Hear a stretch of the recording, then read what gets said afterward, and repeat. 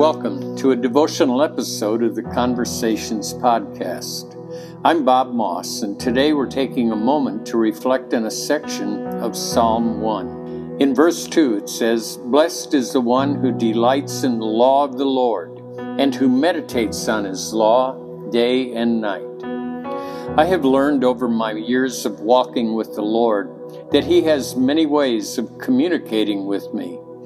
But without a doubt, the primary way that He speaks is through Scripture.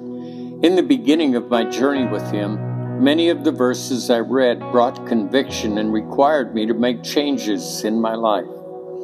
The result of repentance was always followed by a greater understanding of the Lord and His kingdom. It didn't take very long to discover that the commands and directives of Scripture are not burdensome.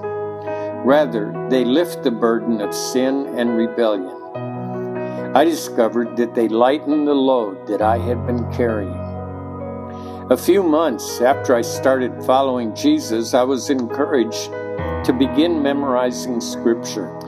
This enhanced my prayer life, gave me encouraging words to share with others, and provided tremendous nourishment for my soul.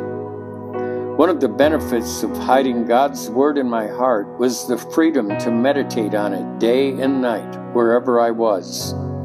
That spiritual discipline has brought tremendous delight to my thoughts and perspectives about the events that are going on in my life. By seeing my life situations through the principles and truths of Scripture, I am able to have a greater vision for what is happening around me.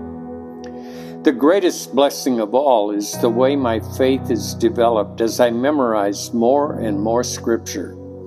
Some of the promises God has given me are yet to be realized, but because of His assurances that are enabling me to trust Him more and more, I have tremendous hope for the future.